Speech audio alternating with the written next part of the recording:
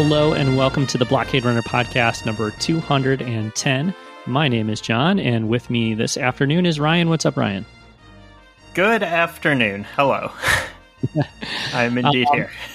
Yeah, it's sad, Ryan. It's kind of sad. We've come to the end of our now 7-episode stretch of covering the book of Boba Fett. This is going to be the last episode covering the show as it airs here, because the finale, In the Name of Honor, came out on Wednesday of this week. It's Sunday today when we're recording, so it's been a few days. But yeah, the show's over now. The show is over. In fact, it only took Disney Plus 18 hours or less to put the poster for Obi-Wan Kenobi up on social media, which I thought was interesting. Yeah. I was surprised that they did that the day. I think it was the day, or was it Thursday? I think it was Wednesday, wasn't it? Like Wednesday afternoon, the same day that the episode came out. I want to say pretty close, but it was either Wednesday or Thursday afternoon. But anyway, they didn't wait long to start promoting Obi-Wan Kenobi. So, well, welcome to content culture. It's just churning through things and consuming, and on to the next. Yeah, that's true. That's true. Although I don't think they've done that with, I think the Bad Batch announcement or trailer or whatever, it was a week after Mandalorian ended, or whatever. So yeah, I think this might be the fastest they've done it, at least for Star Wars. But regardless, yeah, they're always going to move on to the next thing, as you point out. So it's cool. We're going to move on to the next thing too after this episode. But we have to discuss the final chapter here, In the Name of Honor. Ryan, this is a unique moment in the Book of Boba Fett, at least us covering it, because I think you maybe enjoyed this episode more than I did. And we're going to talk about why, obviously. Although I will say I watched it again last night, and I think I did enjoy it more the second time than I did the first. So that was a positive development in my head as I watched Chapter 7 In the Name of Honor again. But you can attest to the fact that I've been dunking on it pretty hard in our conversations all week long. It's true. I've not been pulling too many punches. But it's a weird thing, and this is all preamble before we start getting into the details here. But it's a weird thing because there's so much stuff about this episode that I find not good or confounding or whatever. But then there's maybe more stuff I like, So there is a lot of stuff in the episode that I do enjoy. A lot of it I think is good, and there's a lot of parts that are fun and all that kind of thing. But there's a few too many that don't really work for me, that kind of sours the experience, I guess, overall. But like I said, I did enjoy it more the second time. Have you watched it more than once, Ryan? No.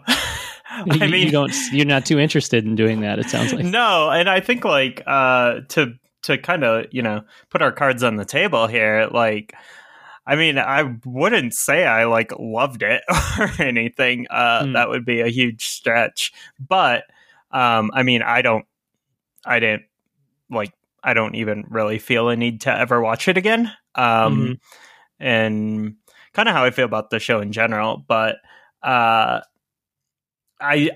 just had lower expectations, I think, than you. I kind of, based on the previous 2 Robert Rodriguez directed episodes and my kind of just ho-humness about the show in general, I really just wasn't expecting much. And my stomach dropped on Wednesday morning when I pulled up Disney Plus and saw that it was an hour. I was like, ugh. Wow.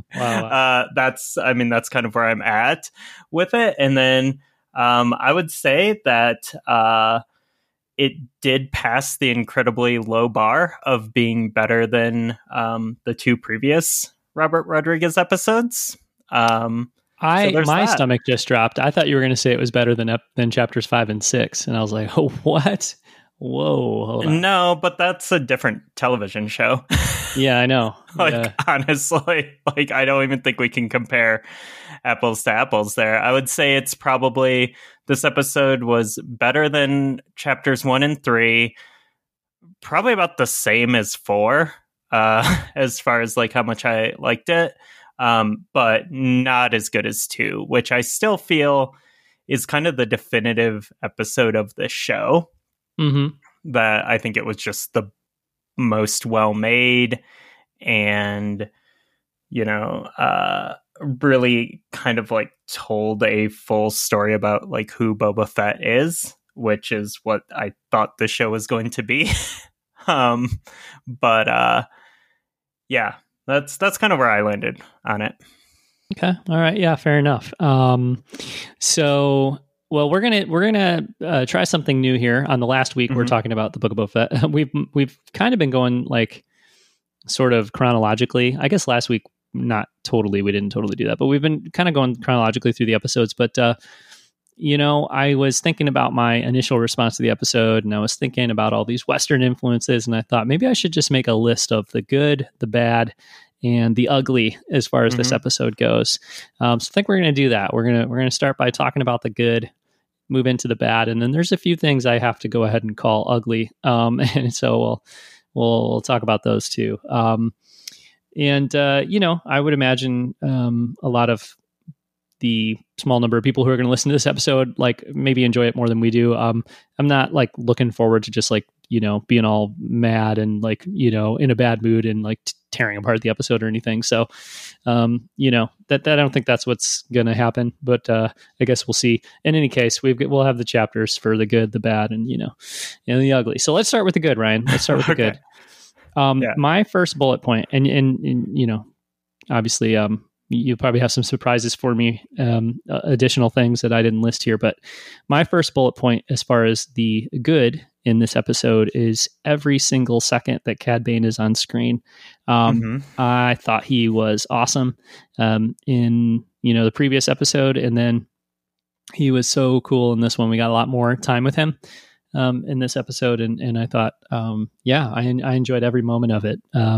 Would you agree with that, or how'd you feel about Cad Bane this week? Yeah, I mean, I think across both of his appearances in the show, I'm torn because like part of me is this did kind of devolve into another cameo fest, which some people, I've seen people get mad and be like, it's just Star Wars characters appearing in Star Wars. What's the big deal? But it is a lot of okay, so let's pull this back to pro wrestling again. So there's been this thing happening in pro wrestling. It's called the Forbidden Door, and it's when people from different federations like show up surprisingly in other federations, and it's been happening a lot lately, especially in AEW. There's just been like new talent showing up constantly, and I think it creates this feeling of FOMO where like you don't want to miss an episode because you're like, who's going to show up? And then like there's people like hyping it, like people from the company hyping it and stuff, and then like I find myself sitting down to watch wrestling, and really the reason I want to watch wrestling is because the reason I want to watch AEW is because like I like the people there, I like the stories, and I like the general like high quality of wrestling, the wrestling matches, and the in-ring storytelling. And then I find myself sitting down and watching, and like I'll be watching a wrestling match and then being like, okay, who's going to run in? Who's going to show up? Like, are the lights going to go out? Is this person going to show up? And I kind of realized that that's kind of how I've been watching wrestling. And that's kind of the culture that they've cultivated, which is not really how the company started. And I've been trying to just like really unpack that, because I think it's very similar in both Star Wars and pro wrestling right now, where you're just like, you're not appreciating like the people who are like there and on screen at the moment, because you're always just waiting for the next surprise appearance. And I mean, and I'm super guilty of this. Like our last episode, we were just like naming off characters we thought would show up or wanted to show up in this episode. And Yeah, and I think there's that's not sustainable, and I don't think that's going to like long term lead to good storytelling in any medium or in any form of entertainment. So going all the way back to the Cad Bane stuff, he is one of those like surprise characters, and it excited a lot of people to see him make the transition from animation to live action in the same way like Black Chrysanthemum was exciting as well. But I think with Cad Bane, he really fit in. It really made sense to have that character be there in the capacity that he was. And I think it was done really well. And I think he served a purpose that made sense in the story. And it wasn't, I think it was just really well done. I thought he was super cool looking. And then in this episode, he was presumably killed. Yeah. And I think, I feel like Star Wars recently has had a superhero comic problem a little bit in with dead characters constantly coming back. And, our friend Chris was like, I can't believe they killed him. Like, he was like one of the best parts of the show, the past 2 episodes. Like, Chris was pretty mad about that. He was mad, yeah. And I mean, part of me like was just like, I mean, he'll probably be back, whatever. Like, whether it be in, he'll be back in cybernetically modded or something, which is a thing now, or maybe it'll be a clone, or maybe they'll just set, there'll be a live action series set before this that will, feature him. Yeah. And I think like my reaction to all that is like, I don't want any more Book of Boba Fett personally. Like, I'm ready for the show to be done. And, I shouldn't, yeah, I mean, it is done. So I feel like they finished the story for the most part, and I think it hopefully is done. I know like a lot of people would like more. I don't really want more necessarily. If they do it, I'll be fine. But, it's not something I'm looking for. So anyway, I don't really think I need Cad Bane in The Mandalorian season 3. You know what I mean? So like, to me, it's not that bad. It's not that, much of a loss for Cad Bane to die in the final episode of the Book of Boba Fett, because like you said initially, he fits in this show. I don't think there's going to be more of this show. And, most importantly, there's, all kinds of opportunities to tell stories. They could bring him back in multiple capacities. I mean, he can definitely show up in Bad Batch season 2. You know what I mean? And if they do, other live action shows where it would make sense for him to be involved, or, whatever, then he could show up in live action again too. So I don't think they need to clone him or bring him back from the dead or anything to, have him on screen again.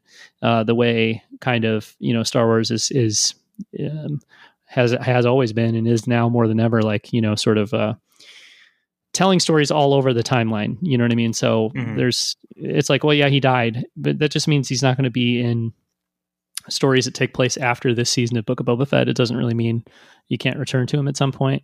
And yeah, I think like when you're just doing cameos, just to do cameos or something, like that's not great. But this show, I remember we were saying, weeks and weeks ago, like the Pikes don't feel like a big enough threat. Like the Pikes don't feel enough. We need something more. There needs to be some kind of bigger antagonist or whatever. And so, I think like, great, Cad Bane helped kind of fill out that side of things. I think it made sense. But but then also like, I don't really want Star Wars storytelling to always be like, well, we could tell a complete story, but what if we want to do more later? So let's not tell any stories that feel too final. That would suck. So I think, yeah, sometimes, when a character dies on screen, you want it to mean something. You want it to feel like something, right? So if you're just like, oh, I didn't care about him anyways. Like, it's not even a loss that character's dead. Then what was the point, you know? So, I mean, right. I enjoyed Chris's, our friend Chris's, like, level of enthusiasm and emotion about, like, an anger that Cad Bane died. But also it's like, yeah, it's okay for characters you like to die. Cause that's like what storytelling is, you know? So, I'm not too upset about that. Yeah, but I don't think that they'll really like, I don't think it will end up meaning anything. And maybe I'm wrong, and maybe we just like won't see him again. But I think, you know, a year from now, we're going to be seeing Cad Bane show up in something, whether it be in a story that takes place after this. It could be. I mean, who knows? Well, because I would say, I just think like it makes a difference, like in terms of, did it mean anything? You know, it meant something in the context of this show. It meant that, like, you know, that Boba Fett was, you know, kind of victorious over this guy who came in and, you know, told him like, oh, you're just a killer. You can never change, you know? And like, I think defeating Cad Bane is one way that the show is telling us like he was wrong and Boba Fett was right, you know? So I think there's meaning in that. And, you know, just in terms of like, if we look at the Book of Boba Fett, these 7 episodes as a story, you know, the story had stakes, like, or, you know, this is some element of like the story having stakes, like, you know, that villain dying instead of everyone just running away to different corners of the screen and, you know, not having any finality to anything.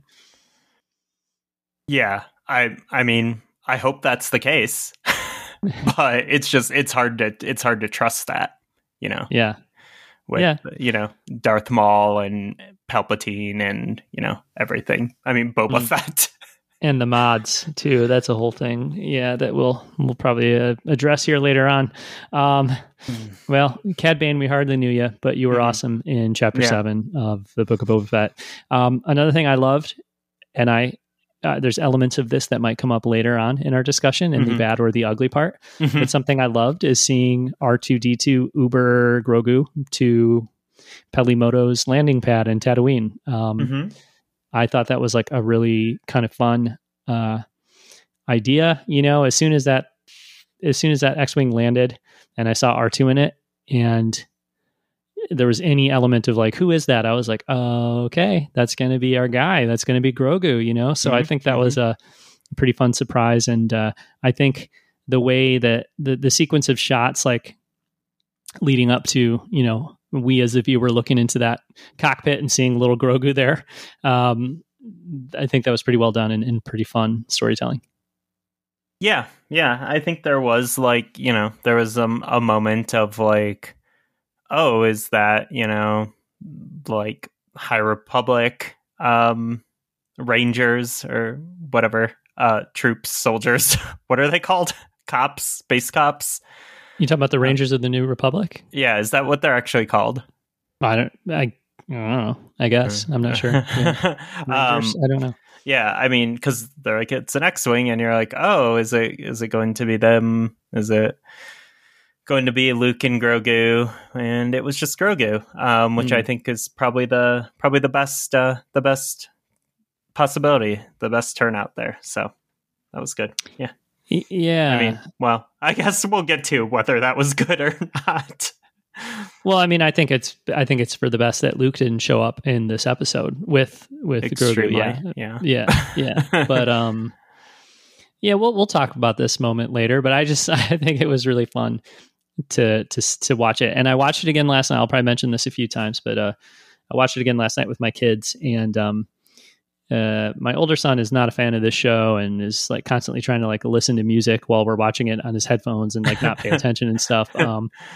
But my younger son was all in, and by the end, I think it was Mando coming back that, you know, in Chapter 5 that really made him like, he started asking me to watch the episodes instead of me having to remind him or be like, okay, let's watch Boba Fett. And he'd be like, all right, I guess, you know, now he was like bugging me to watch it. He was excited. So, but anyway, he loved it. You know what I mean? It was so like cool to watch it with him and look over and see him. Like he laughed, like when, you know, the shot of Grogu sitting in the cockpit, like he was like cracking up, like, and yeah, I think it was just it was a fun moment like that. So, nice. Yeah, and I didn't put it on my list here, but I think seeing Grogu's like little metal T-shirt underneath his what'd you call it, like a coat? No, what's it called, Ryan? Chainmail, mithril.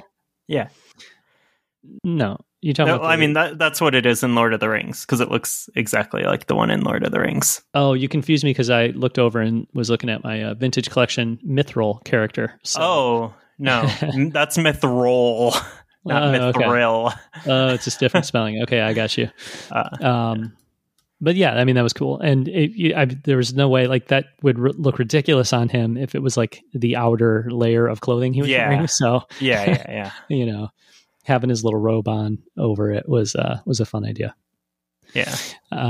In that same sequence, I thought the pit droids and Pelimoto were, at this point in the episode, well, the pit droids are always great. And like there was the pit droid that had the little like markers or whatever you call them, like waving the X-Wing in, you know, I don't know if you saw him, but he was really fun.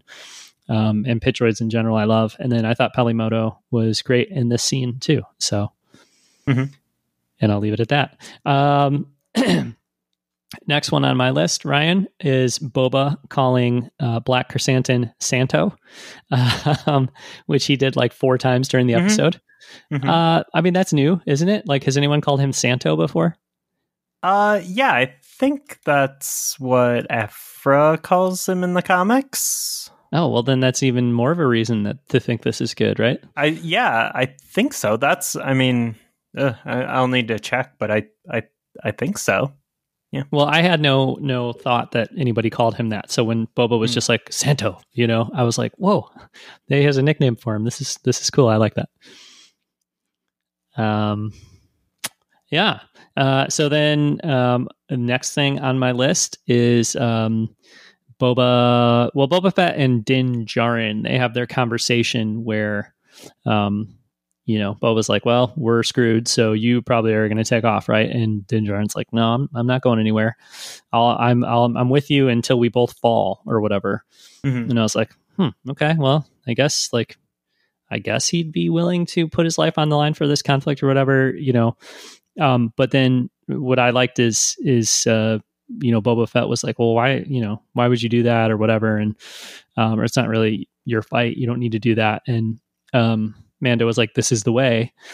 And Boba was like, you really believe in that bantha fodder? And I thought that was awesome. Considering this show has, you know, with both Grogu and Din kind of explored this conflict, you know, regarding whether it's best to do what's right in the moment and what feels like the best thing, you know, or the most honorable thing, or whether you should follow a creed and always do what your teachings and your dogma tell you to do. So the fact that Boba was like, wow, you buy into that crap? And Din's like, yep. And he's like, okay, good, because that's going to save my butt. You know, I enjoyed that exchange, and I thought it was a good way to acknowledge, you know, kind of both sides of that issue that has been, you know, a point being explored in this show. Yeah. I think, okay, well, first of all, Aphra calls Chrysanthemum Santi. Oh, that's okay. That's a nickname. So he's got a lot of nicknames. But yeah, I think it was interesting in that scene because, which I guess we'll get to this in either the bad or the ugly section, but like the show did pretty piss poor job exploring Boba's connection with the Tuscans and that culture, and I think I guess I don't know how many, like, you know, dueling creeds needed to be woven into the story, because, you know, we found those connections between the, you know, that Din's been dealing with for the past, you know, the last season of The Mandalorian, and a bit in episode 5 of this show with the Mandalorian creed. And then there was the, you know, Luke kind of putting that choice on Grogu to choose, the Jedi Creed or the Mandalorian Creed. And I think it's interesting because Boba Fett, adapted to the Tusken culture, but there wasn't him kind of, integrating with that culture and being accepted into that culture, didn't really prevent him from doing any of the stuff he did in the current timeline. And there wasn't really Boba any Fett? Yeah, there wasn't really any conflict between Boba Fett, being oh, I don't know if I can be a crime lord on Tatooine because of my Tusken roots or anything. He just that kind of just went away. Yeah. Yeah, I guess so. I mean, it's yeah, I don't know how to feel about that, because on the one hand, I see what you mean, and yeah, I definitely see what you mean. On the other hand, I feel like a lot of the people that hate this show are why is Boba Fett always trying to be the nice guy, and why is he always trying to do the right thing? And clearly when they were writing the show, the intention, and the structure of it and everything was let's pair, Boba Fett's experience in the past with the Tuskens, with what's going on in the current day and all that. I think probably in the current day story with the crime lord stuff and all of that, they certainly didn't do a lot to overtly solidify the connection to what happened, his experience with the Tuskens and things like that. And I'm sure that could have been done, much more strongly, and in a better way. But I don't know. I think, yeah, I think the connections, I think the way that the time that they spent on Boba with the Tuskens was pretty effective and pretty I thought it was usually really good, unless a certain somebody got involved in the episode or whatever, you know what I mean? It was usually pretty awesome. And so I think they did a really good job of that. I don't know if maybe the approach that they kind of took was well, let's let people make those connections, or kind of leave them a little more ambiguous instead of be super direct with that. But I guess long story short, I'm trying to say Boba Fett in the current timeline, yes, he's a crime lord, but anytime anybody gives him even a hint of okay, throw away a bunch of money and don't do the crime lord thing and instead be the nice guy, that's what he does every time, so really what he is an awful crime lord, because he doesn't even seem to be invested or interested in doing crime, you know what I mean?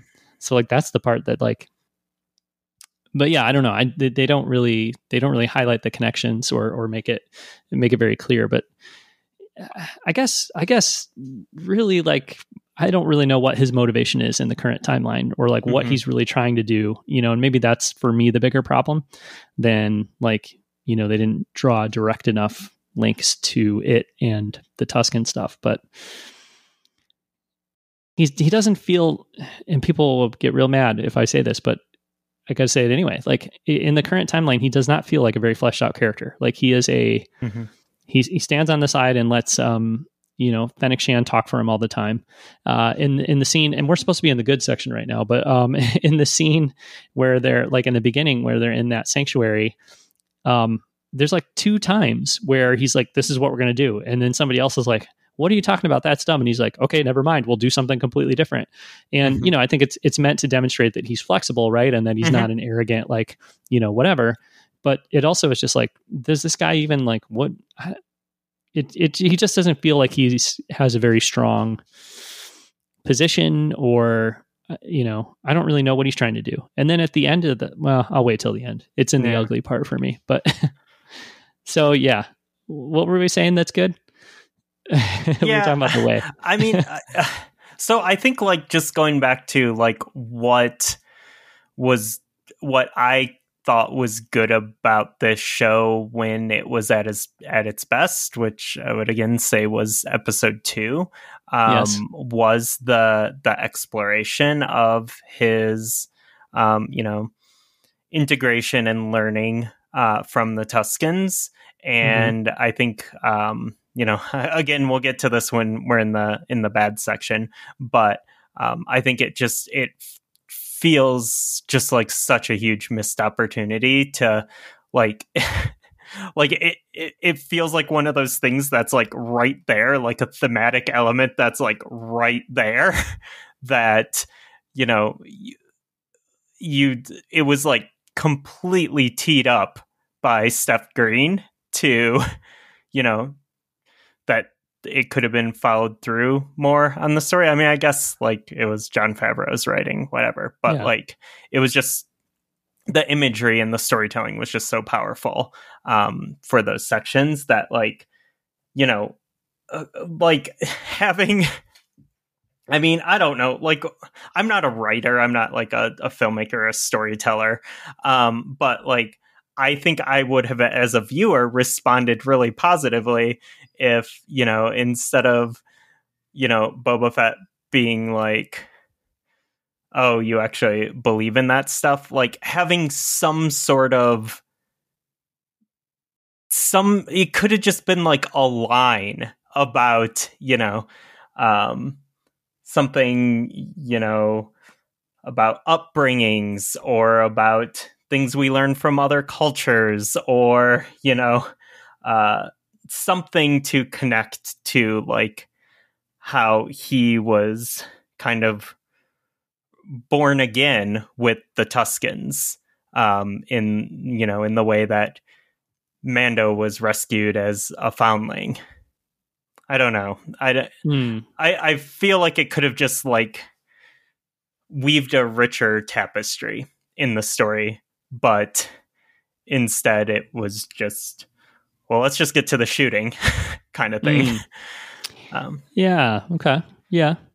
Yeah, I could see that. But I kind of like that, like this line. If you really believe in that bantha fodder, it was like a little bit of a Han Solo type thing. You know what I mean? Yeah. It's like, there's he, on the surface, he's saying like, that's all bullshit and that's stupid. But then, you know, underneath it, like, you know, that there's some level of admiration there, but also like, I think Din needs to hear people say like, you don't have to be like, this is a guy wearing a Mandalorian helmet, wearing Mandalorian armor, who would call himself a Mandalorian, I think, although that's always like a clickbait article away from, you know, like exploring like who said what about whether or not Boba Fett really is a Mandalorian or he isn't or whatever. It's kind of confusing. But my point is like, you've got a guy in Mandalorian armor next to you, you know, saying like, you actually don't have to do that stuff. You know what I mean? Like, so I don't know. I think that I like that line.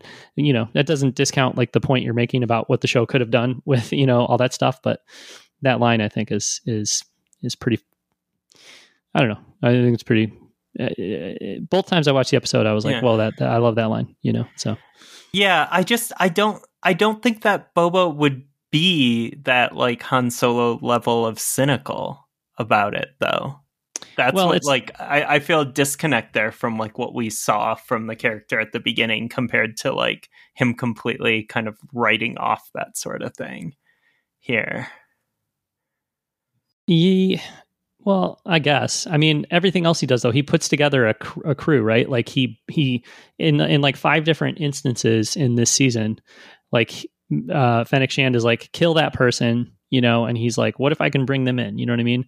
The Gamorreans, instead of, you know, instead of turning them away, he brings them into his fold, right? Black Chrysanthemum, same thing. The Mod Gang, the same thing. Like there's all these opportunities where he, or all these instances where he's like, no, I'm going to bring somebody in. Like, he's not the cynical guy, right? He's the opposite of that. And I think you could say that's as a result of his time with the Tuskens.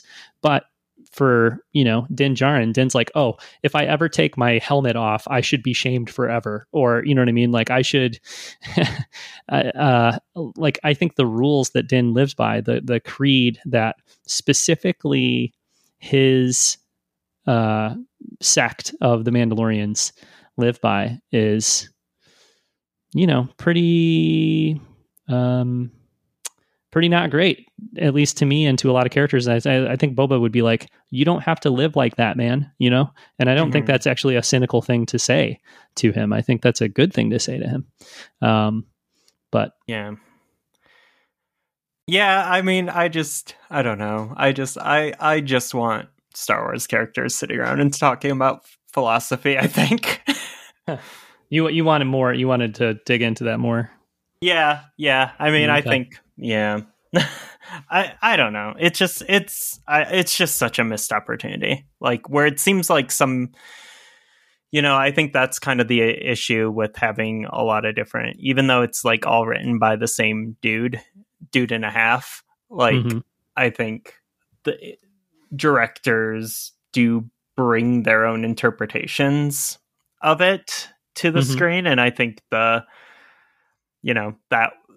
stuff was like a huge focus of like Steph Green's episode, and that's something that like it just seemed like Robert Rodriguez was like just wanting to like get away from as quickly as possible. Well, I would say it's also a part of Bryce Dallas Howard's episode as well. Yeah.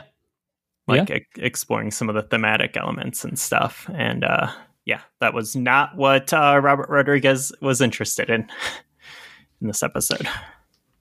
Yeah, well, more on him to come. Yeah, for sure. How about my next bullet point? Every second the mayor's major domo is on screen was a very good second for me. I love that guy. He was great in previous episodes, but I think this was his best episode yet. Yeah, I mean, consistently great throughout this show. He was the Ewan McGregor to what Ewan McGregor was in the prequels to this show. He was the glue that kind of held it together. He used the word sobriquet in this episode, which was great. The guy was hilarious. Yeah, I love him. Do you ship it, him and Pelly? I don't really care one way or another. I do like, I think like Star Wars is this like very, very weird kind of sexless thing consistently. So I kind of understand why people, are jumping on literally any opportunity for romance. So yeah, I mean, sure. Like, I was just kidding, but I did enjoy the moment they exchanged, like where she's like, "Oh, hey, nice head tails," especially because everybody else in the entire show treats him like garbage, as like walking all over him and all that. So like when Pelly saw him and was like, "Oh wow, look at you," that was kind of like a fun little moment. Yeah. So, okay. So one thing I did think was cool from the action scenes, which is what a lot of this show was, is the Mandalorians jetpacking around, Boba Fett and Mando jetpacking around, saving the Major Domo when he was about to be killed there. So yeah, it's cool to see Mandalorians jetpacking around, and I liked it. Yep. Okay. Another thing I thought was good is the Mando Grogu hug that occurred when Mando and Grogu were reunited on that rickshaw thing that Pelly was cruising around in. It was a nice moment. I've seen some screenshots of it since watching the episode, and it was great for him to be like, "Whoa, what are you doing here?" And then like Grogu like pops up out of the seat into his arms, and I don't know if it's supposed to be like he hit a bump and flew into Mando's arms, or if he like, maybe that's why they showed him struggling to jump so much in the previous episode. So then like when you see him jump out of his seat to get to Mando, it's like, oh wow, he must be really excited because he straight up like launched himself, Yeah. Is that what you think? Yeah, I mean, that's kind of what I assumed, that it was like, I mean, I was like, oh, that's the payoff for the jump montage. Okay. Yeah. So that was fun. There's other things about that I didn't think were quite as good, but I did like the hug, I guess. Grogu stopping the crab droid from killing Mando was good. Sort of. It was fun. I thought it was weird. Like when he uses the Force and he pulls that like part of the droid apart, and something like flies into his hand or whatever. And I thought the first time I watched it, it was just like a ball, like on the, like it was like a ball that was like a joint or something on the droid. And so I was like, wait, is it just that he wanted that ball or something? Which would be really dumb because, Din was about to be killed. Then when I watched it again, it's like, oh no, that's not what it is. So that's good. But yeah, like he stops the droid from killing Mando, which is good. He uses the Force, which is good. But also he doesn't do that good of a job of it. And I think that's good. Like I was happy that he, at this point, at this stage in the game, I don't think he should be coming in and just like using the Force to like very easily stop this giant threat, Right. Yeah. So I think that was a good choice. Because we kind of saw that, I mean, obviously he didn't like go very far with his training. It kind of it kind of seems to have ended the moment Luke hit those two options in front of him. So so it would be ridiculous if he like was just like ultimate badass here with the Force powers and everything. So I mean, I think that's that makes sense, and that he'd handle it in kind of the same way I think he would have prior to going and training with Luke. Like that could have been something that I could have seen him doing in season 2 of Mando. Mm-hmm. Like, and it wouldn't have felt out of place. But like, I mean, really, he, aside from like a little bit of jumping, maybe a little more mindfulness, like we shouldn't really expect a dramatically different character or dramatically different powers from Grogu, even though like Luke was like, yeah, he's remembering things. But I don't know. Yeah, but also I kind of like the idea, and we'll see what happens. But I don't know that Grogu can be that kind of Jedi. I guess he could. He should be able to. Like, I guess Yoda was. Like Yoda had a lightsaber. He was involved in a couple big battles in the prequels. Mm-hmm. Like, we're supposed to think he's or we do think of him, and we know that he was a Jedi that would battle and be involved in that kind of stuff. And so like there's no reason to think that Grogu couldn't. But just watching Grogu in the show and seeing the way he walks around and all all that stuff, it's like, I don't know that should be the goal for him anyway. Like that should be where it's going, or what he should be trying to attain. And then later in this episode, he does the thing where he calms down the Rancor, and puts the Rancor to sleep or whatever, and then goes in a completely adorable moment, like goes and lays down right next to it, Yeah, that was great. And, that got me thinking, like, I mean, maybe that's really like the sort of path that Grogu should pursue a little more so as a Jedi than the lightsaber path, and obviously we've both been reading a lot of High Republic stuff, and that's one of the things that the High Republic focuses on, is sort of like how every Jedi has a sort of specialty, and they kind of interface with the Force differently and have different Force sensitivities and things like that. And so part of me is wondering like what's going to happen with that with Grogu, if maybe he doesn't need to be a lightsaber wielding Luke Skywalker 2.0 by the end of his training. Yeah. If there is more training for him, or if he's just going to be kind of a Force sensitive Mandalorian. Yeah. Right. Although that seems really strange too, but yeah, maybe. I mean, I don't think we were, really expecting him to be back as soon as he was, but no, I just mean like in the same way I'm like, it's hard for me to imagine him being like this badass Jedi guy. It's hard for me to imagine him being like a little Mando killer either. You know what I mean? So I'm not. I have no idea what they're going to do with it. And it could be either of those things. But I just wonder if there's some kind of plan in place that's nothing to do with, or I shouldn't say nothing to do with, but is going to be completely different than what we're thinking, Yeah, well, I think that's where like the new way comes in. Yeah. Right. Okay. Yeah, that's true. Okay.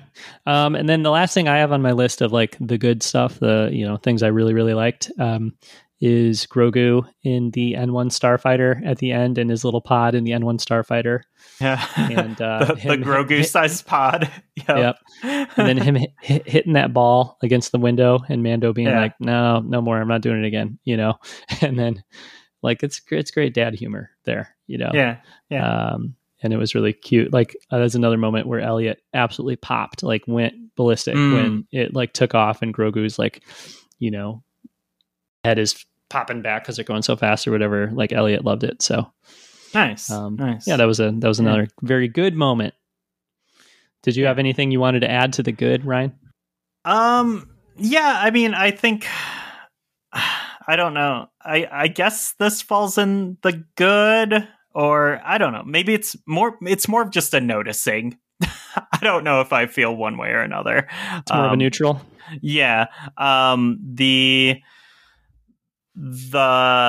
force fields on the mechs and the way that they kind of penetrated those. I don't know if it was an overt reference, but it definitely gave me Evangelion vibes. Which is something I like a lot. And there were definitely some similarities there. So I don't know if that's something coming from explicitly from like Jon Favreau or Robert Rodriguez, but maybe someone involved was like, hey, what if you kind of did it this way? Some like total weeb on set. So I like that. And I guess like an extreme neutral here would be the King Kong homage with the Rancor climbing the tall building. I don't know if that like it enhanced it or was a detriment, but it was like I see what you did there kind of thing. Yeah. Yeah, I don't know either. I think it maybe neutral at best. There was another shot too. I think the shot with Pelly and the Major Domo, like hiding behind that thing, and they both like scream, or at least Pelly screams. I think they both do. And I think that was and it was right in that sequence. I think that shot was also meant to evoke a similar shot from King Kong too. So definitely some King Kong, some very overt King Kong referencing going on there, but yeah, it felt a little clunky, right?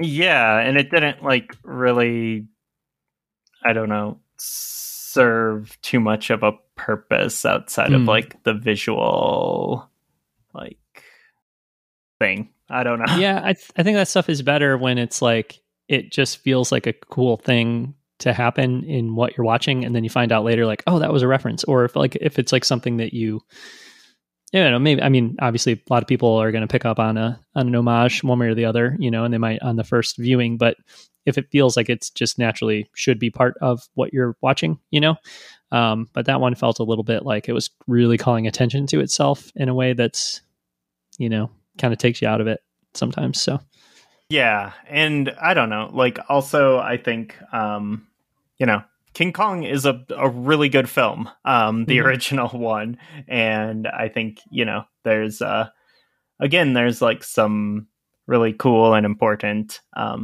thematic stuff in there in that scene in particular, in the Empire State Building scene, that I was like, oh, is this going to be like something to,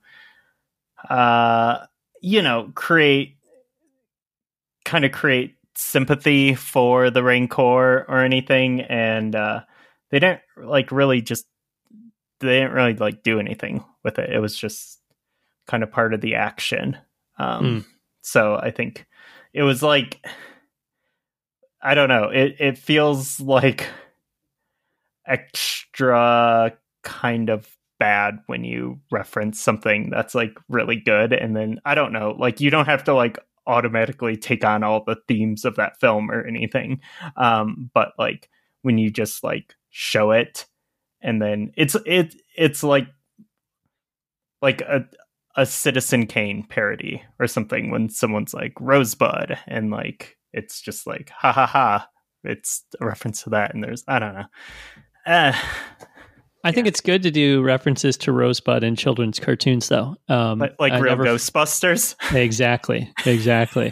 Yeah. As an adult, you watch that and you're like, oh my God, this is like so, and it's okay, like, because it's clear what it's trying to do.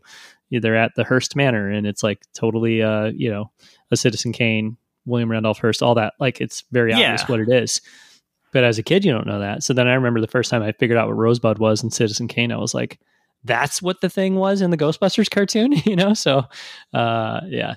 I think in a Ghostbusters cartoon, it's okay. I think that's a totally different. Good. That's a good usage. But I don't know. I think it's like I don't know. We talked about this last week, but like I like when Star Wars references things that aren't Star Wars, but you have to do it right, I guess, is what I'm saying. And this like didn't quite feel right. Your first good is more of a bad. Do you have any other goods that are actually goods, or should we just get into the bad? I mean, this is going to be like a damned with faint praise type one, but I'm now, how do I word this so that it still fits in the good article?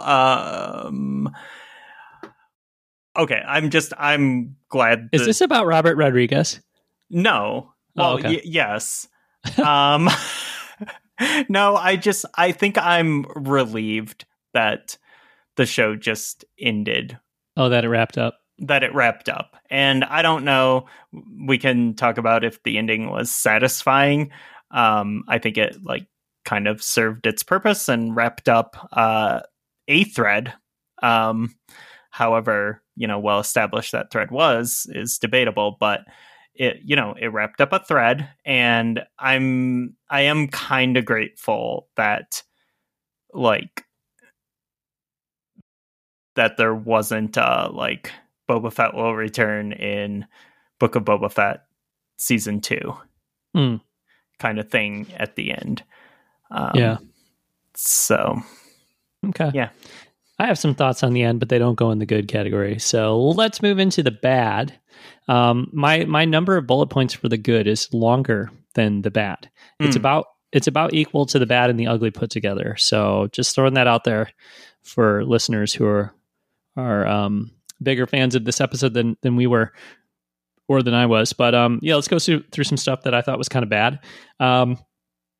I believe I'm borrowing this phrasing from our friend Kevin, who might have said something pretty close to exactly this, but everything in this like kind of battle, this big fight that took up the whole middle chunk of this episode, the whole thing seemed to be all relying on like 10 dudes in a space pickup truck, like showing up from Freetown. And it's like, if those 10 guys don't show up with their speeder that we can like stand behind for a few minutes, this is all pointless. Like there's no hope. You know what I mean?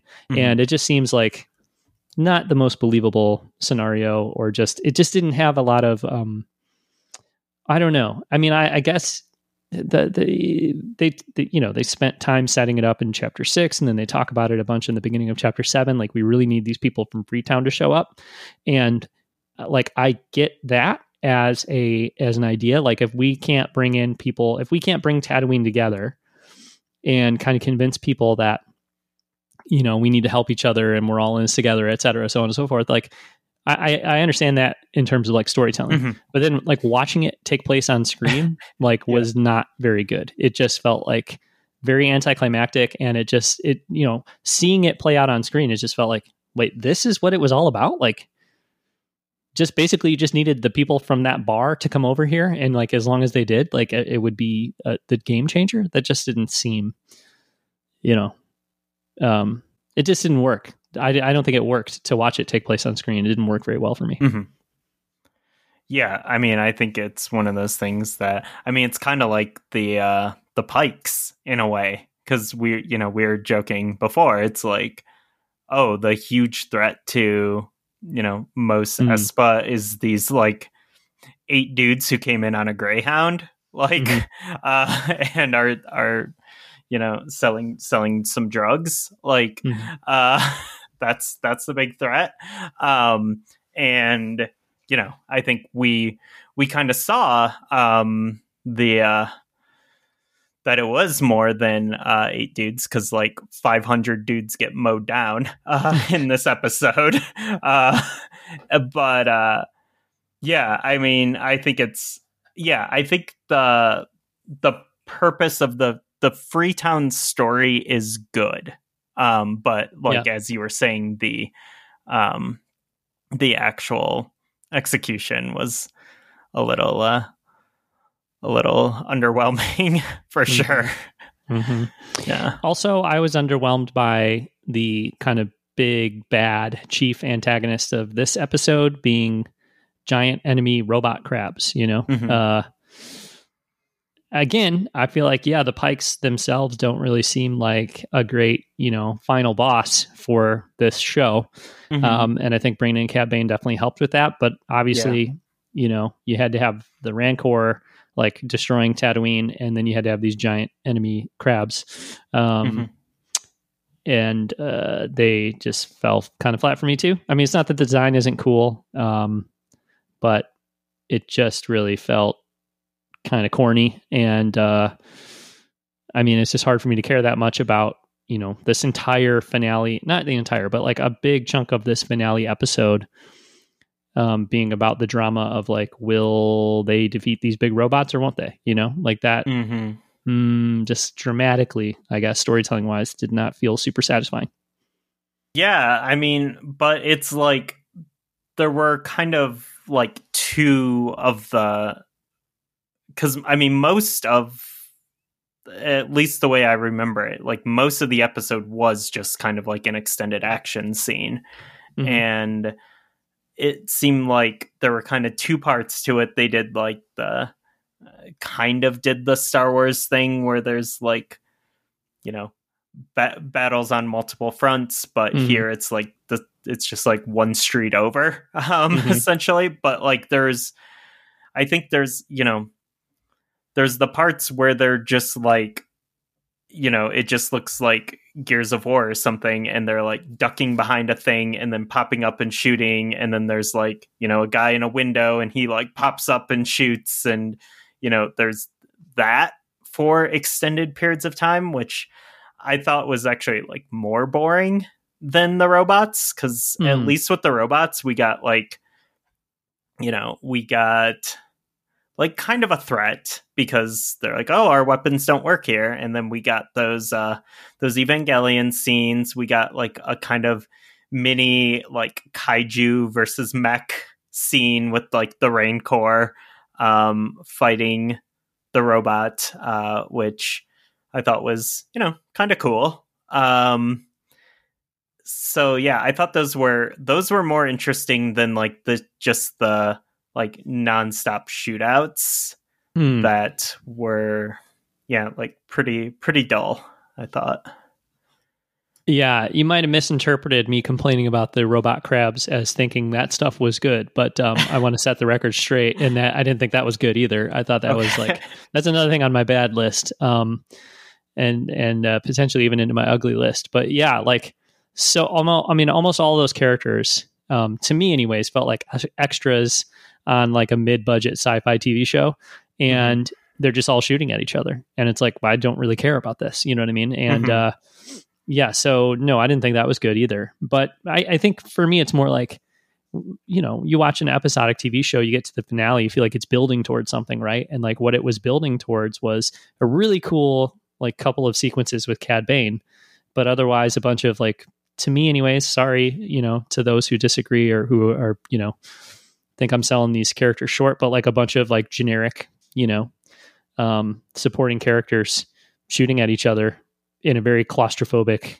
kind of small set, small setting kind of vibe. And yeah, I just feel like it all built towards like this big action filled episode, but it's an action filled episode with like a bunch of, there's moments there's Grogu saving Din from one of the big enemy droids. Like that was a good moment, I liked seeing Boba and Din, flying around and fighting together. At least some of it I liked a lot, or whatever.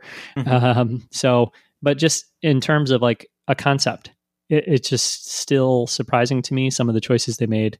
Or it just feels so small stakes, and it also just feels so, it's hard for me to get invested in a battle against big robots, and it's hard for me to get invested in like, anonymous 20 minutes of anonymous shootout footage, like you said. Yeah, I think like, again, in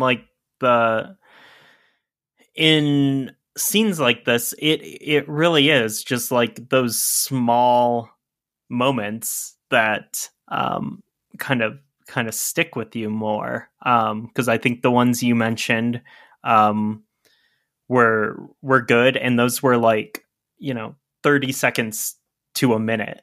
I also think it wasn't like terribly fleshed out, but it was something I remembered, was the Freetown girl, I think Joe, and the mod. What's the mod girl's name? Is it like Drash or Drac or Drash, something like that? Something like that, yeah. Like those two, like kind of bickering at first. The rural versus city. The I thought that line was terrible. Yeah. I thought that line was so bad. But I think that was. I was just like, what? This is so corny. Like, who? Oh my god. Yeah, I think it's a cheesy way to frame it, and an unnecessary conflict, but them working together. At that scene at the end, and like them going off together to do what needed to be done. I thought that was like that was cool, but that just felt underdeveloped and rushed to me. Like now that you say her name, I'm like, oh, I guess I saw her in the Freetown episode. She's probably the one that Vanth is she the one that Cobb Vanth was like, hey, can you go tell everybody to go in their houses or whatever? Okay. Yeah, I didn't remember that in the moment, and it was just like, who is that? Like all of a sudden we've decided that this person is a character now in the show and is going to like be involved in this thing. It just felt like, wait, who are these people? What's happening? It didn't feel, maybe I don't watch closely enough, I don't know, but it didn't feel it didn't really feel cooked, didn't feel developed. Just felt like out of nowhere we've got a character I don't know anything about, lecturing another character that I know very, very little about. And then, they're going to go do this thing. And yeah, it didn't really move the needle for me. Yeah. Sorry to say. Yeah. I also put, okay. We have to talk about the fact that Grogu, the whole conflict with Grogu is seemingly resolved now. And not only is it resolved, it's resolved like right in the middle, not in the middle. It's right in the beginning of this episode. And it felt like this episode, in terms of like the list of things that were important to this episode and things that, had dramatic tension and potential, that like the conflict about what's Grogu going to do was like pretty low on that list. To me, it feels like the way it was handled was like it was not given the drama and the kind of like resources I felt like it should have to feel like it paid off or feel like it was satisfying to me. I loved seeing him show up in the X-Wing. You know what I mean? I loved seeing the little shirt on him, and I like I like the fact that like Grogu came back, to Din. I think that's all good. But also, it just doesn't even feel like even like the third most important thing this show had to accomplish in this episode, just in the way it was done. To me, it just felt like an also ran or something. Like, oh yeah, I guess we better like figure that out so that we can like put Grogu into hilarious chase sequences and let him put a Rancor to sleep later. Like it just really did not. I mean, it broke millions of hearts all over the world to see Mando and Grogu separated. And and we were, what's Mando season 3 going to be? How can the show even continue without Grogu? Like, there's so many questions. It just felt like such a big thing. And then, of course, we were scratching our heads a little bit, like when chapter 5 kind of returned to that story. But I was like, okay, well, you know, I do want to know what's going on with this. But I so felt like it was, you know, sprinkling a little bit of it into Boba Fett so that, you know, like we're that much more excited for Mando season 3. And I feel like what they did sucked all of the air out of the room in terms of excitement for Mando season 3 now. I mean, not that I'm not excited for Mando season 3, but this was something that was going to be a big hook and something that was like there's real drama in this. What's he going to do? What should he do? What would be the right way to do this? Like, oh, well, we're just going to Uber him over in an X-Wing and then that'll be that. I couldn't believe it. Yeah. I'm a little confused why all this has gone down the way it did. My very cynical thought on it is this, you know, they wanted to have Grogu back for the first episode of Mando season 3 so they can have him in trailers and stuff and build hype and get, you know, the mainstream back on board for the show, and, you know, have that press release about, you know, top streaming show watched by X amount of households, all that stuff, like the business side of it. And I think there's also like people who, you know, don't really care about the conflict with Grogu, like more casual viewers who are like, I don't really care if he becomes a Jedi or, you know, whatever, like, and just want to like see the show with him in it.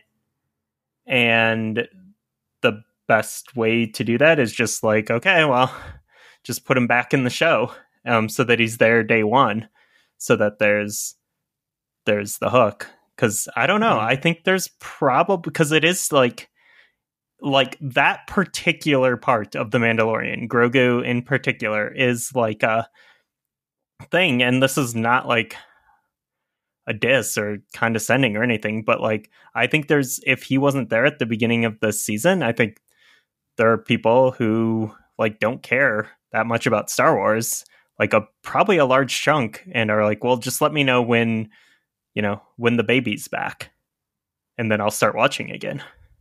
Well, I agree with you in principle. I agree with your larger, you know, idea there, but you might even be right that that's what they were thinking. But if that's true, I think it's a gross miscalculation, because number one, they brought Grogu back, and in this, you know, in Book of Boba Fett, and like pretty much tell me now that pretty much tells me, oh, there's no way he's not part of season 3. Like, of course he's part of season 3, you know, because when season 2 ended, I think the whole world is like, oh my God, what happens now with Grogu? What happens now with Din and Grogu, you know? And so even if there is a situation in which like mainstream audiences go, well, I just don't even think I'll tune into Mando season 3 because it might not have Grogu in it. I don't really think that's how people would look at the way season 2 ended. Personally, I think if anything, it would be like, oh my God, are they going to get, like, what's going to happen with Grogu? Like, what does this mean? I think people would tune in just based on the intrigue of that, you know? Now, if they were watching 2, 3, 4 episodes and there was no hint of Grogu in season 3, I could see them turning Mando season 3 off, you know what I mean? But like leaving with this great cliffhanger in season 2, I don't think that's going to turn people away from Mando season 3. And then anyway, they brought him back now, so we know he would be part of Mando season 3. And then I think like when you end chapter 6 with like, what is he going to choose? You know, because I was like, I can't believe they're going back to it already in Book of Boba Fett. But then ending chapter 6, I was surprised it didn't happen in chapter 7. But either way, ending it with like, what is Grogu going to choose? We got another cliffhanger, another like hanging question that needs to be resolved in another television show. Now I want to watch that television show because I want to know what's going to happen with Grogu, you know? And I think that's how mainstream audiences would look at it too. I don't think they'd be like, well, I'll just wait and let somebody else tell me if he's going to be in it. I don't know, but like Okay, so I couldn't believe they just like sort of resolved the tension of season 2 in Book of Boba Fett, but then they set up a whole new like tense question, and then they resolve that too in Book of Boba Fett. So it's like, yeah, it's crazy. And like, anyway, I guess, to make my point, they may be looking at it the way that you're theorizing. I think that's really like a bad logic or a bad like guess on their part, because I think if they had left the question hanging, that's going to make people who only care about Grogu tune in. Now they've like answered it, and I don't know. I mean, I don't know. I mean, he's with Mando, so people will watch it because he's with Mando, I guess. But you still, even with Grogu being as cute as he is, even with people being obsessed with Grogu, you still have to have a story that's like people are invested in. And I don't doubt that they'll have one, but I just can't believe they had this great tense question, and they drained all of the tension out of it before getting to the actual show that's supposed to be about that. Yeah, but I think like the audience is so large for this character that I think like I think for like adults and people who like aren't Star Wars fans but like watch TV shows, like I think the hook is important. But like I think you also have to remember, like, there's tons of like Grogu merch and stuff like aimed at like 5-year-olds. Like, and I think like they don't care about the conflict with Grogu and the hook of the show. And I think people who just like watch stuff with their kids and watch stuff that their kids want to watch, who wouldn't watch the show otherwise, I think like maybe for like that kind of like extreme level of casual viewer, I think it might be best. It's not best. It's not best. They might think it would be best. They might think it would be best. And I don't know. Yeah. Otherwise, like, because it's not like, I think it's not good, like, storytelling, like, right. As like, this style of storytelling, it to like, just the way they handled it was not like, it wasn't emotional, it wasn't powerful, it wasn't satisfying, anything. But I don't really know the why, but the only thing I can picture is like some person in what I imagine a Disney boardroom being like, we need to get that little green man back there for season 3 if you want like this amount of dollars for your budget. Yeah, maybe. This should probably go in, what I'm about to say should probably just go in the ugly category, and I'm almost done with the bad category. But I think this show I don't think it's like going to be a major factor, but I think this show has definitely damaged the reputation of Star Wars on Disney Plus, and maybe that's like a strong way to put it.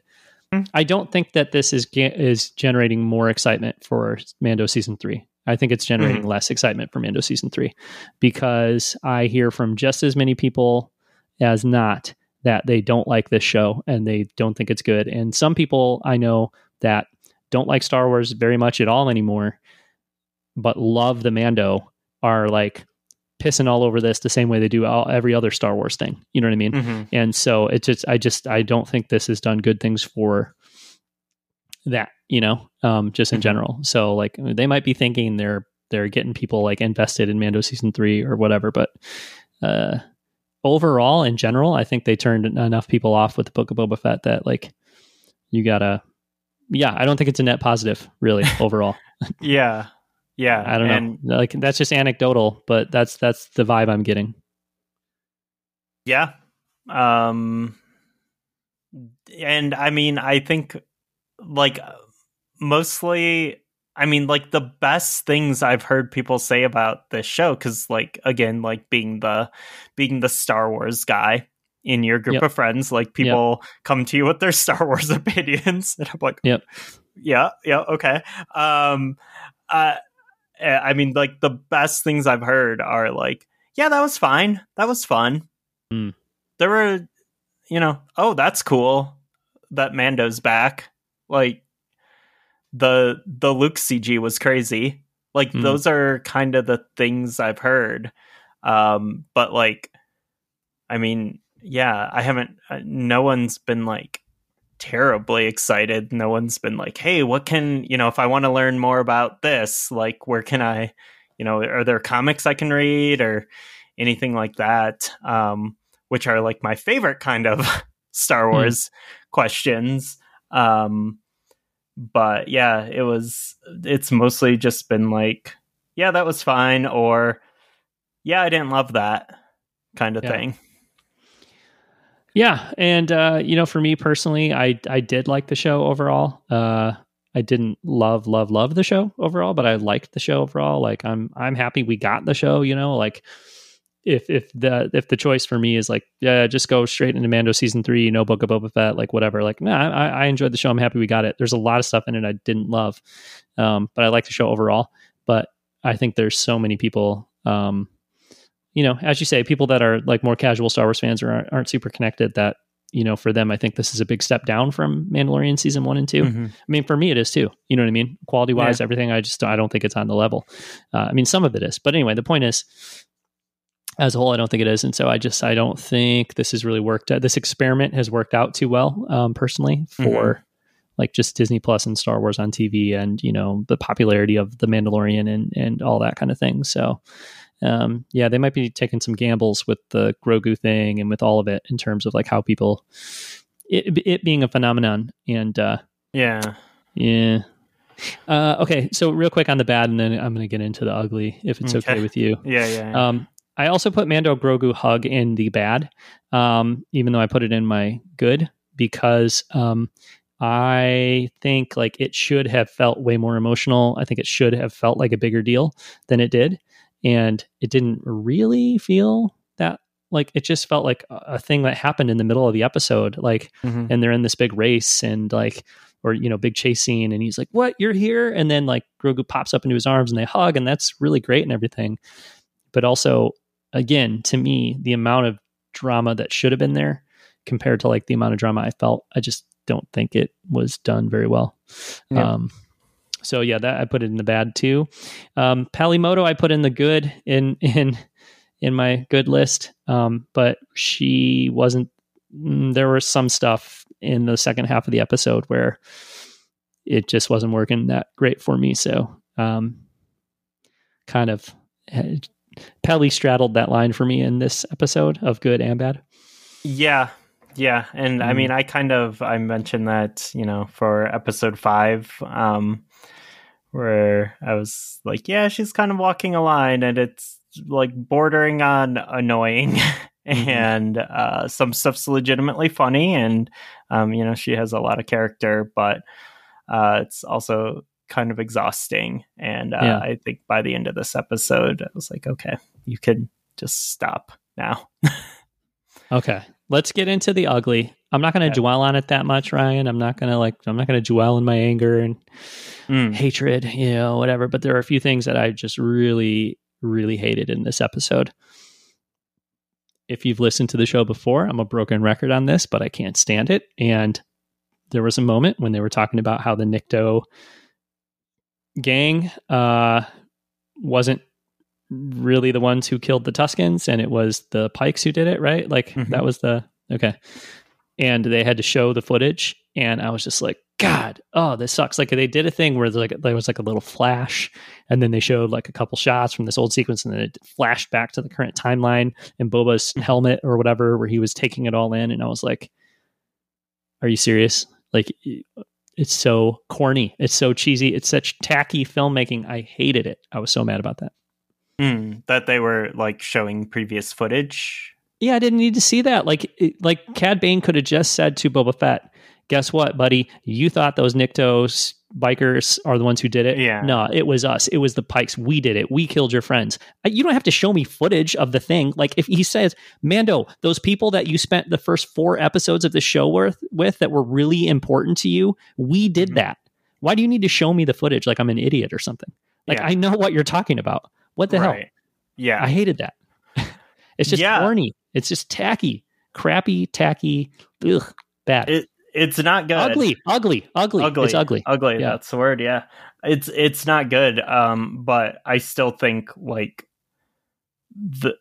the storytelling part of that is worse than the execution. Because I think it was just the way they mishandled that story, which I thought was, and this isn't just like, oh, I like that story. I thought they were, they got a lot of credit for, this show, garnered a lot of goodwill for like, the portrayal of the indigenous people and like humanizing them and all that. And then they just fridged them.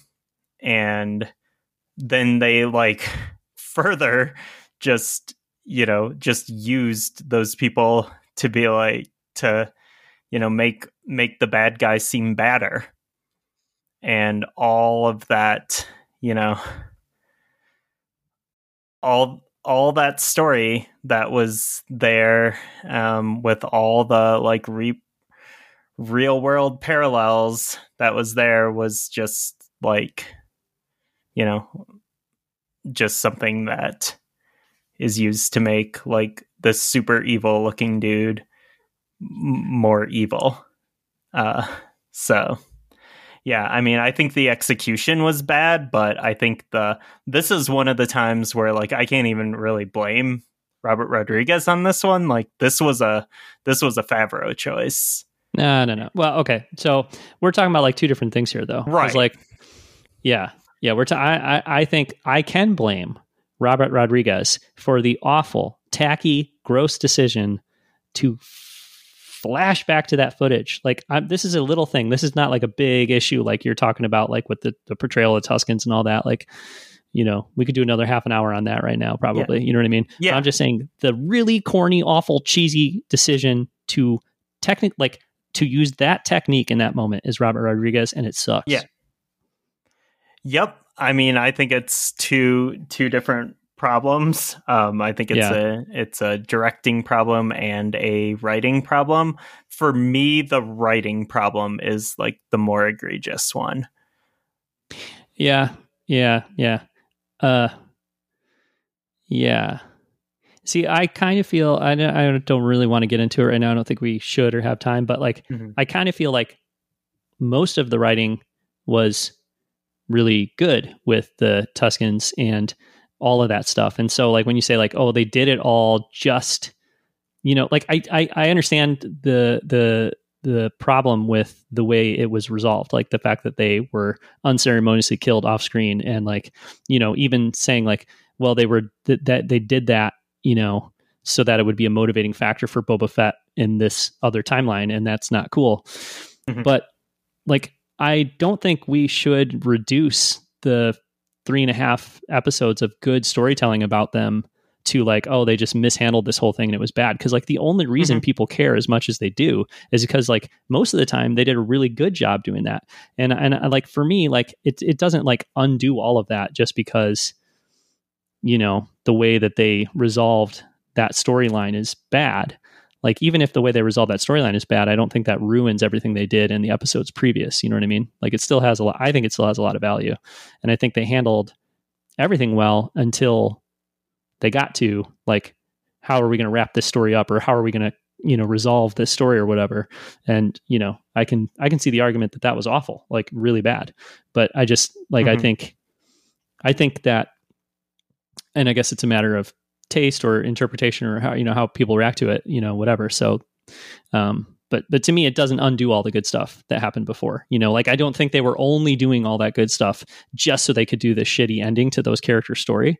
Cause I don't think they would have done such a good job of telling that story if like, oh, well, all it was about killing them in the end. Like, I think there was more to it than that. It just was not a a particularly graceful or well handled way of ending it, but I think, the rest of it is still has more value than, it shouldn't all be tossed out just with that part of it. No. And I think it's, I think it's just disappointing, mainly. And I think there is some disappointment in like the idea that like the not it just wasn't a very thoughtful conclusion to that story. And that just it's kind of the same way like I feel about like the sequel trilogy. I think the stuff with like Rey's parents, for example, like I think it's like really I really like how that question is out there in to some degree Force Awakens, but I really like the way it's explored in Last Jedi. And then I think like the resolution of it in Rise of Skywalker is not very satisfying or good. But like that doesn't mean like, oh, I think they should have never brought it up in the first place. Yeah. I think it's just like, it's just disappointing. And it's not just like oh, that's disappointing because it didn't go the way I wanted it to. It's like, oh, this was disappointing because either you just like completely dropped it or it just wasn't really, that well thought out. Mm-hmm. Yeah. Well, we better not start talking about the Rise of Skywalker or this episode will never end because we better not do that. So let's move on to the next thing, which are in my ugly list, which are claustrophobic action sequences. I don't think that this was like as bad as chapter 3 that Rodriguez directed necessarily, like because that chase scene was so awful and everybody was, just like, well, what did I just watch? That was not good. But like everything in this episode felt so like it's an episode that absolutely hinged on like being a giant action sequence, but everything felt like just like tiny and claustrophobic and like and shoved into these little back alleys. And like, it's hard for me to walk away from like a 20-minute long action sequence in a, series concluding, or at least season concluding episode of the show and have it feel like super satisfying when it was like all these tiny little alleys they were fighting in and just everything. I think you made a comment earlier about how like, well, there's a robot on one street and then like one street over is the other robot. And like these are the two, kind of things going on or whatever. It just really felt small and underwhelming to me. Like the kind of the setting and the execution of those action sequences. I mean, there's good shots. There's cool moments. I'm not saying that Rodriguez doesn't know how to like direct an action sequence because that's like what his career is also hinged on, but yeah. I think it's a combination or the collision of like this being a TV show, this person being the one filming everything, and then and maybe not being as good with the limitation of like shooting on this tiny set and stuff. Cause I didn't necessarily feel this way in Mandalorian, like when there was a big battle on Navarro, I didn't necessarily feel like, oh, why is everything so penned in and like small, but that's how it felt to me in this episode. Yeah. I mean, I think like when we're having our immediate conversation, like at 6 a.m. or whatever, on Wednesday, I think the way I felt about it, the way I said I felt about it was that because it's a really long action sequence, like broken up into smaller chunks. And every chunk felt like 40% too long.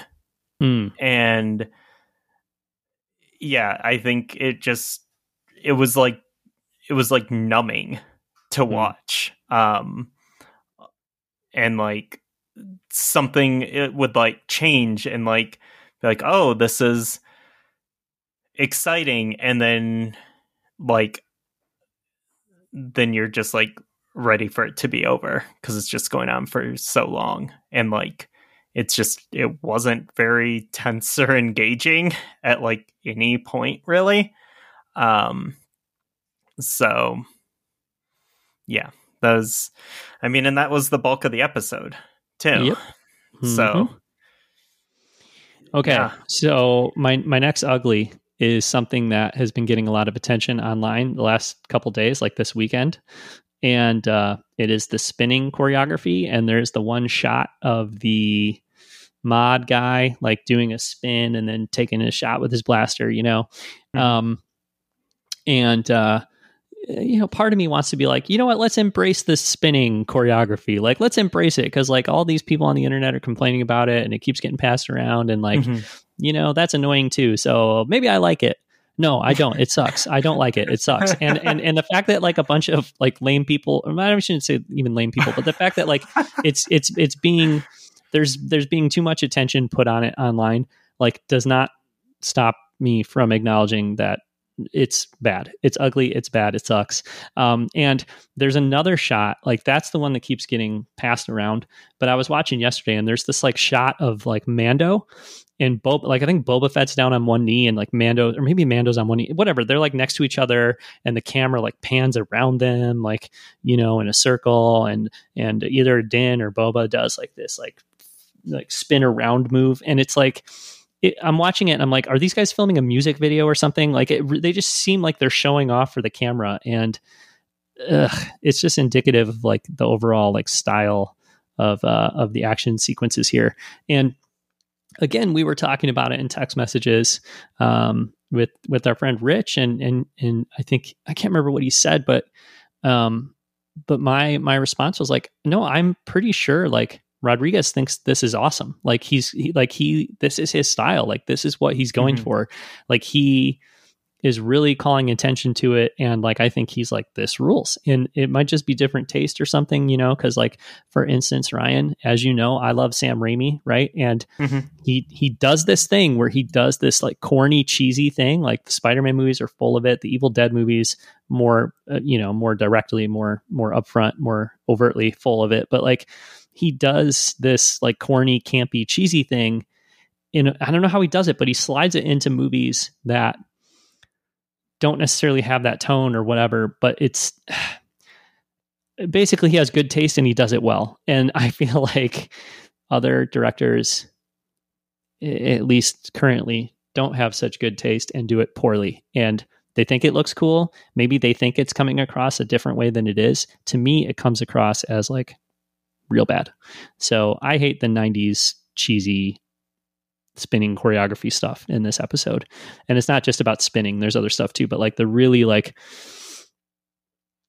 oh man, I don't know. It was ugly. I didn't like it. Yeah. I don't know. This is one that like, I don't know. I guess I'm like conflicted on it because like, I think because like there was the whole conversation of like was the spin move necessary? And, and then, people dunking on that one shot of the spin shot.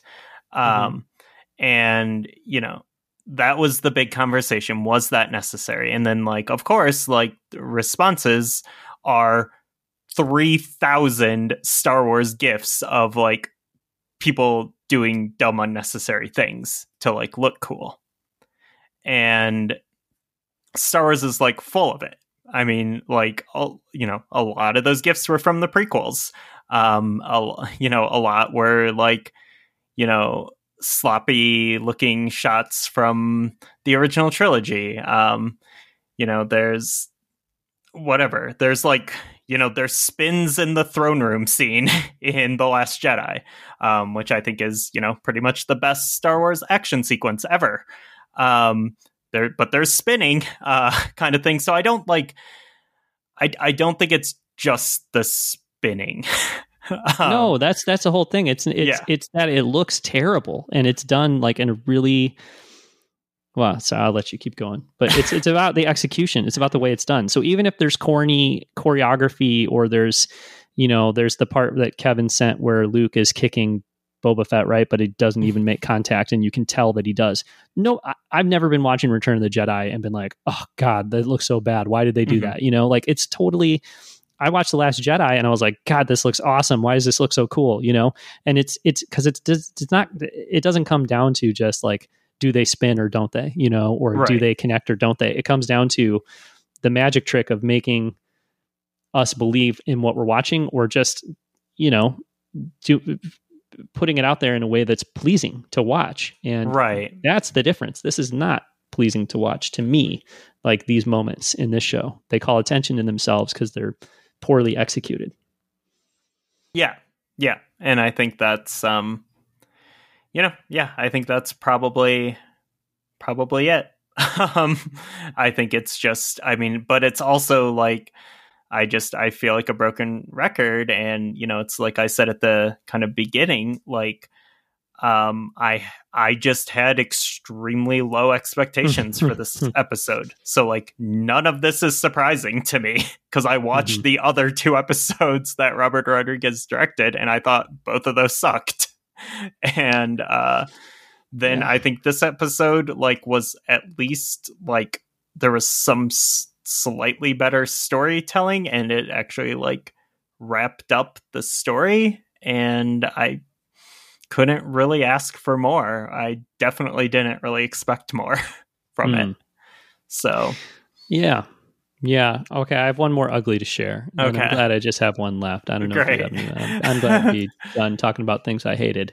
Which I try not to spend too much time doing. But Ryan, I wanted to throw my iPad across the room. I understand that I'm not a reasonable person, and that like my reaction to stuff like this is disproportionately violent or disproportionately extreme or whatever. When Boba Fett kills Cad Bane, they do this. He does. Robert Rodriguez does. Yeah. This outrageous, so bad. I can't believe I'm seeing it with my eyes in a big budget Disney Plus Star Wars TV. I cannot believe what's happening. It's like an episode of, I don't want to compare it to anything. They do these dissolves. They have like 3 or 4 different shots of Boba Fett, and they dissolve between them like over and over. And it's like this grotesque, like hero worship. Like, oh my God, he's the, it's awful. I still cannot fathom the fact that is in this show. It's so dumb. It's really, really tacky. It's so dumb. It's so dumb. I cannot believe that is in this show. And that's what I mean. Like, I think like in somebody like Sam Raimi's hands, maybe they could do that in a way where we're like laughing along with it, or like we think it's probably not in that moment. He probably wouldn't have done it in that moment. But like, I just don't know. Like, this person has different taste than everybody else, and somehow watches that and like, I don't know. You know how some people can wear something like ironically and you're like, you know what? When you do it, it works. I'm not sure why, but it does. You know what I mean? I could never pull it off, but you did it. You pulled it off. I think like Rodriguez in moments like this is the complete opposite of that. Like is completely unironically wearing that shirt or whatever, thinks it's awesome, thinks it's so cool, and it's just like wildly embarrassing. Like that's what this shot is to me. Did you like that shot, Ryan? I sense that maybe you love the dissolves between like different shots of Boba Fett in this moment. Actually, I'm a huge fan because I think it really kind of, digs into the progression of Boba Fett's character throughout the show. And, it was, who he was, who the audience thought he was, and then who he actually is. The Father, the Son, the Holy Spirit of dissolves right there. Boom. No, it just like, okay. And did you notice it when you were watching it? Were you like, this sucks? I mean, I've complained about this stuff for like 3 Rodriguez episodes. Like it all just looks like fan film shot on someone's camera, like consistently. And then like, there's some stuff where it's like, whoa, you have like a lot of budget to shoot this thing that looks like shit. Like that's exciting for you. But because there's stuff that like looks crazy good in this show and like in this episode, but like also it's just like as a whole, it just does not look good to me. And I think it's part of it is just the, we've talked about like filters and lighting and coloring and like all of these issues, but like it really, like you can have stuff that like kind of looks like crap in those ways and it still be like good and immersive and engaging, but like not if it's not well directed and not if it's not well edited. And it's just one of those things like, man, you have this like amazing music to work with. You have like generally like amazing costuming. Like, how does this just consistently look bad? Like, I kind of don't understand. Yeah, it's confounding. It is definitely confounding. Okay. Let's wrap up the ugly section. Okay. Let's wrap up the ugly section. Let's wrap up the episode. But before we do like the sign off and all that, Ryan, I just want to say like that. I guess overall I had first off, I will say I definitely had a really good time watching the Book of Boba Fett, over the last 7 weeks or whatever it was. There were definitely some peaks and some valleys in terms of quality. And, I think some of us have like slightly different feelings about which ones, were the valleys or the peaks or whatever. And how low those valleys go. Yeah. But like, I had a really good time, like every Wednesday, looking forward to the new episodes. There were, I will say this about the show. I think there were, there were multiple times where it really surprised me with like, depth of some ideas, or like there were things that surprised me in how good they were, how smart they were. There were lots of moments where I was like, and part of it is because like there were plenty of other moments where I was like, this is not that great, and then they'd come back with something like fantastic, and I was like, oh wow, okay, that was way better than I thought. So it was a ride, and it wasn't consistent, I don't think, for me anyways, in terms of quality and stuff. But like overall, I definitely enjoyed the experience of watching the show.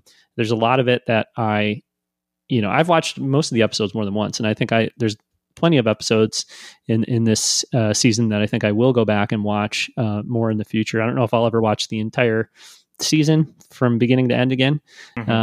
Maybe I will, when years have passed or whatever. But I guess the point I'm trying to make here is that this is not my favorite Star Wars product. It's not my favorite Star Wars TV show. But there was a lot of good stuff in it, and overall, I enjoyed just being involved in the show for the last 7 weeks in terms of like just enjoying like watching them as they came out, talking about it with people, recording these podcasts, looking forward to the next episode, all that stuff. It was like a good time overall, though. Of course, I think it could have been a little stronger also overall. Yeah, I mean, it was certainly like every Wednesday morning at 5 a.m. it was kind of the ultimate crapshoot. Like what are we getting? Kind of thing. There's like good moments in every episode. Even the worst episodes. I think like the legacy of this show is just going to be like, I think like it's such a cliche, but like it has definitely been a ride. Because I think there was like the end of Mando season 2, seeing that like, post-credit sequence and being like, this is a thing that's happening. Okay. And that being like simultaneously cool, and then also being like, do I actually want this? And then, leading up to it, there was like the massive hype, we can't even show you past the first like 2 minutes of the first episode, because it's so crazy. And it definitely wasn't that. But then, I think the first episode being like kind of a disappointment, and then being like, oh wait, no, this is exactly what I thought this was going to be, and I don't actually want this. And then like then kind of out of nowhere, the second episode being so strong and telling such a strong story and being so well executed, like being like kind of back on board and invested, and then the show becoming a completely different show at episode 5 and 6, and then the ending being like, I mean, it could have been worse. There's lots of like worse things that could have happened, but it's ultimately like kind of a what did I even watch kind of vibe to the whole thing. Yeah, we need to wrap the episode up, and I was trying to like kind of wrap it up on a more positive note, but you mentioning the end of the last episode reminded me that I didn't mention this, and I'll just say it quickly, but the whole like, you know, kind of like pull out on the ensemble and like them like bantering like back and forth with each other. It felt so like sitcom and so like bad TV.